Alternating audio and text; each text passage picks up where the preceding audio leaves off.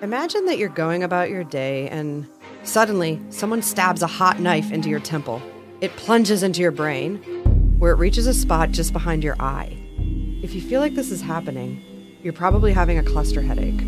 Only about 1 in 1,000 people experience such headaches, but for those that do, they're excruciating. Now, imagine that you took a psychedelic drug, and all of a sudden, your brain-splitting headaches went away. You definitely want to investigate that, right? For Science Quickly, I'm science journalist and author Rachel Newer. You're listening to Trip or Not to Trip, part 2 of a 3-part series on the science of psychedelics.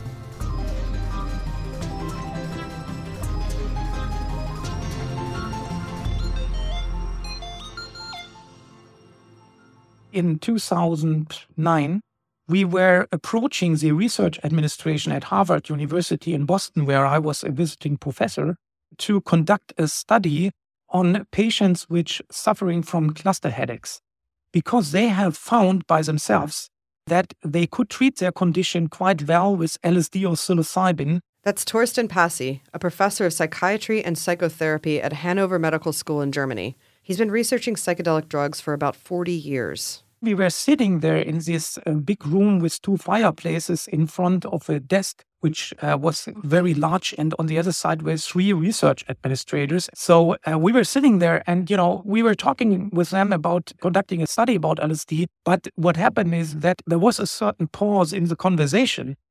And then the chief of the research administration said in a very low voice, you know what?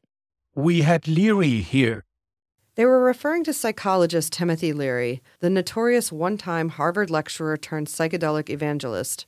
Leary was dismissed from his position in the early 1960s for controversial experiments with psychedelics, including giving them to undergraduates. So the Harvard administrators weren't exactly excited about the prospect of another research group dosing people on campus with LSD. In fact, they wanted Torsten and his colleagues to steer away from using anything psychedelic at all. But Torsten was sure the psychedelic part of LSD was critical for treating cluster headaches, so he proposed a study that he thought would show the Harvard administrators that he was right. Our idea was, okay, let's prove that we can't induce the preventative effect against cluster headaches with a substance which is not hallucinogenic. The substance they chose was 2-bromo-LSD, a molecule that Albert Hofmann, creator of LSD, developed in the 1950s as an inactive LSD placebo. It shouldn't be called a psychedelic because it has 0 psychological effect. You might feel a very tiny bit of an alteration, but that's it. And yet, to Torsten and his colleagues' great surprise, 2-bromo-LSD did seem to work on cluster headaches. After we have treated 2-3 patients, it was obvious that it was even working better than LSD on the cluster headaches. That's actually a really good thing. No one wants to go on a 12-hour LSD journey every time they feel a headache coming on. That's why millions of dollars have been invested since Torsten and his colleagues' discovery into developing 2-bromo-LSD as a medication. We have no idea really why it works on cluster headaches in a preventative fashion, which means you take the drug 3 times in 10 days, and afterwards you might not feel any headache for years. The substance 2-bromo-LSD isn't the only psychedelic that scientists have chemically edited to get rid of the trip or that's been shown to still have some medical benefits afterward. Some labs have shifted their entire focus to investigating whether psychedelic drugs, sans trip, and sans accompanying therapy could be used for all sorts of applications, including things that typically can't just be cured by popping a pill, such as post-traumatic stress disorder or PTSD, and addiction.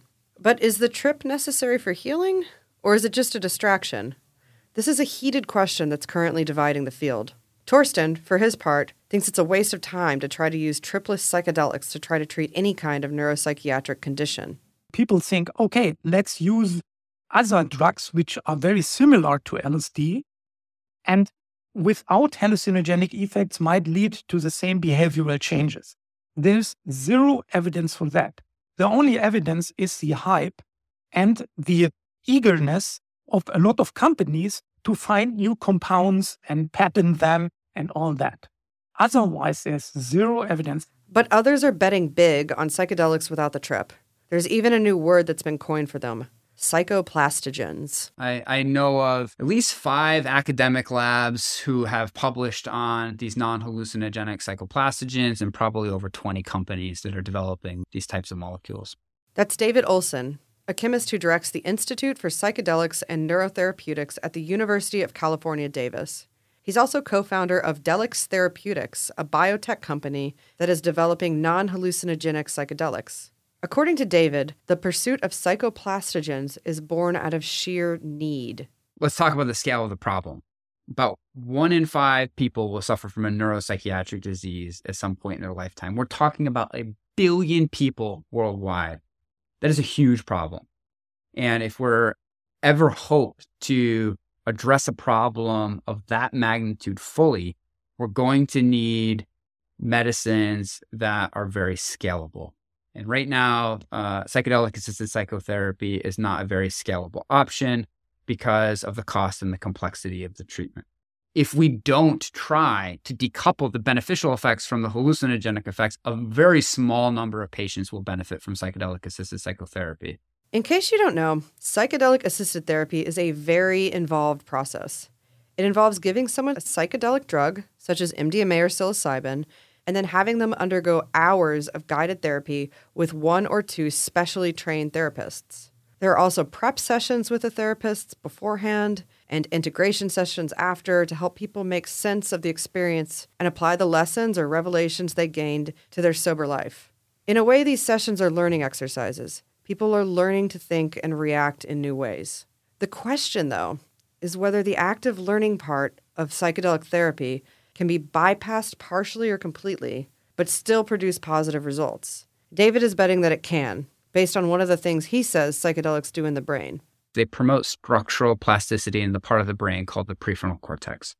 Now, the prefrontal cortex is really critical for diseases like depression, post-traumatic stress disorder, and substance use disorder, because it's a brain region that talks to a whole bunch of other brain regions that regulate fear, motivation, and reward. In many of these stress-related neuropsychiatric diseases, there's physical changes in the structure of the brain, including the atrophy of neurons in the prefrontal cortex. And if you can regrow these atrophied neurons, you can reestablish synaptic connectivity, allow the PFC to talk to the other brain regions that it needs to talk to, and then ameliorate disease symptoms.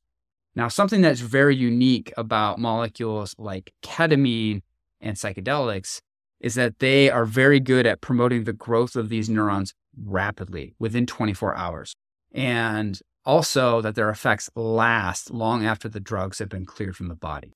David and his colleagues are trying to make medicines that will retain that positive effect on neural growth, preferably in the absence of a guided therapeutic trip. That is the goal, is to have medicines that are safe enough that you can put them in your medicine cabinet. Not everyone agrees with this goal. Gul Dolan, a neuroscientist at Johns Hopkins University, says she hates the term psychoplastogen because of what she says it wrongly implies about how psychedelics work. It suggests that what psychedelics are doing is just inducing plasticity, and that's a therapeutic action. And the fact is that there are drugs like that, psychoactive plastogens, and all of the ones that we know that do that are addictive drugs like cocaine, heroin, amphetamine, alcohol, nicotine. These are all robust inducers of plasticity. Gul and some other scientists think that the trip and the targeted therapy it's paired with are what differentiate the effects of psychedelic drugs from more addictive ones that induce plasticity all over the brain. That's because the combination of trip and drug promotes learning, and it's this learning, they think, that's key to achieving the long-lasting results seen in some clinical trials with psychedelics. Learning is such a huge component of what makes us who we are. Our personalities, our abilities, even the way we walk is a learned phenomenon. And so I think that any account of neuropsychiatric disease has to take that into consideration. In June, Gul had a major study come out in Nature that drew a link between critical periods and psychedelics. Critical periods are finite windows of time, usually in childhood, when the brain is more malleable and open to learning. They exist so we can learn all the things we need to know to successfully navigate our environment into adulthood. And what our studies suggest is that, what the psychedelics are doing is reopening those windows of time where you can learn. like you did when you were a child. And so the idea that you could engineer that response to just a single pill like a Tylenol for pain seems very, very unlikely. Gould and her colleagues came to this conclusion after giving adult mice a psychedelic drug and then exposing them to certain activities. Afterward, the rodent's brain returned to an open state of learning as though they were a juvenile mouse.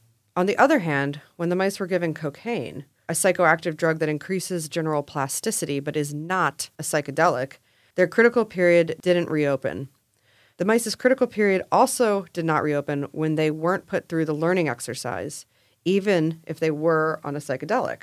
These findings suggest that it's not just the psychedelics that are contributing to targeted changes in the brain, but also what someone does while on the drugs.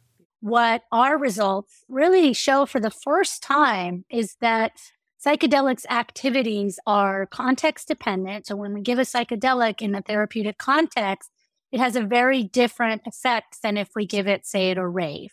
And I think that the cleanest way of describing it is that the therapeutic effects have a component that are specific to a context, specific to some learned set of habits, then you probably need the trip. Learning isn't needed for everything, though. Pain relief for cluster headaches is a great example. But for everything that does require some elements of learning, Gould thinks psychoplastogens are not the way to go and could even be dangerous. We could be engineering these drugs to lose their therapeutic properties and add in abuse liability that essentially turns these drugs into a new class of highly addictive drug that has little to no therapeutic efficacy. So that would be, I think, a real faceplant for the field if we ended up doing that. David gets that not everyone is on board with psychoplastogens, but he still thinks that there's value in pursuing them. This is not an either-or story. This is really an and story. I think that we need to develop all of these types of medicines because, patients are desperate. We haven't had any real innovations in psychiatry for nearly 30 years. And so we should be developing both hallucinogenic and non-hallucinogenic medicines based on the science of psychedelics. For some conditions, psychedelic-assisted therapy with the trip might be absolutely necessary. For others, such as cluster headaches, a psychoplastogen might be enough. It's going to take researchers probably the next few decades to untangle the details of which type of drug works for whom and for what. In the meantime, the debate will no doubt go on. This was part 2 of a 3-part series on the science of psychedelics. On the next and last episode, we'll talk about the dream experiments that psychedelic researchers are most excited about for the future. For Science Quickly, I'm Rachel Newer.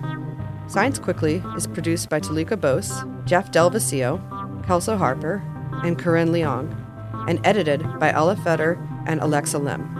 Don't forget to listen to Science Quickly wherever you get your podcasts, and visit scientificamerican.com for updated and in-depth science news.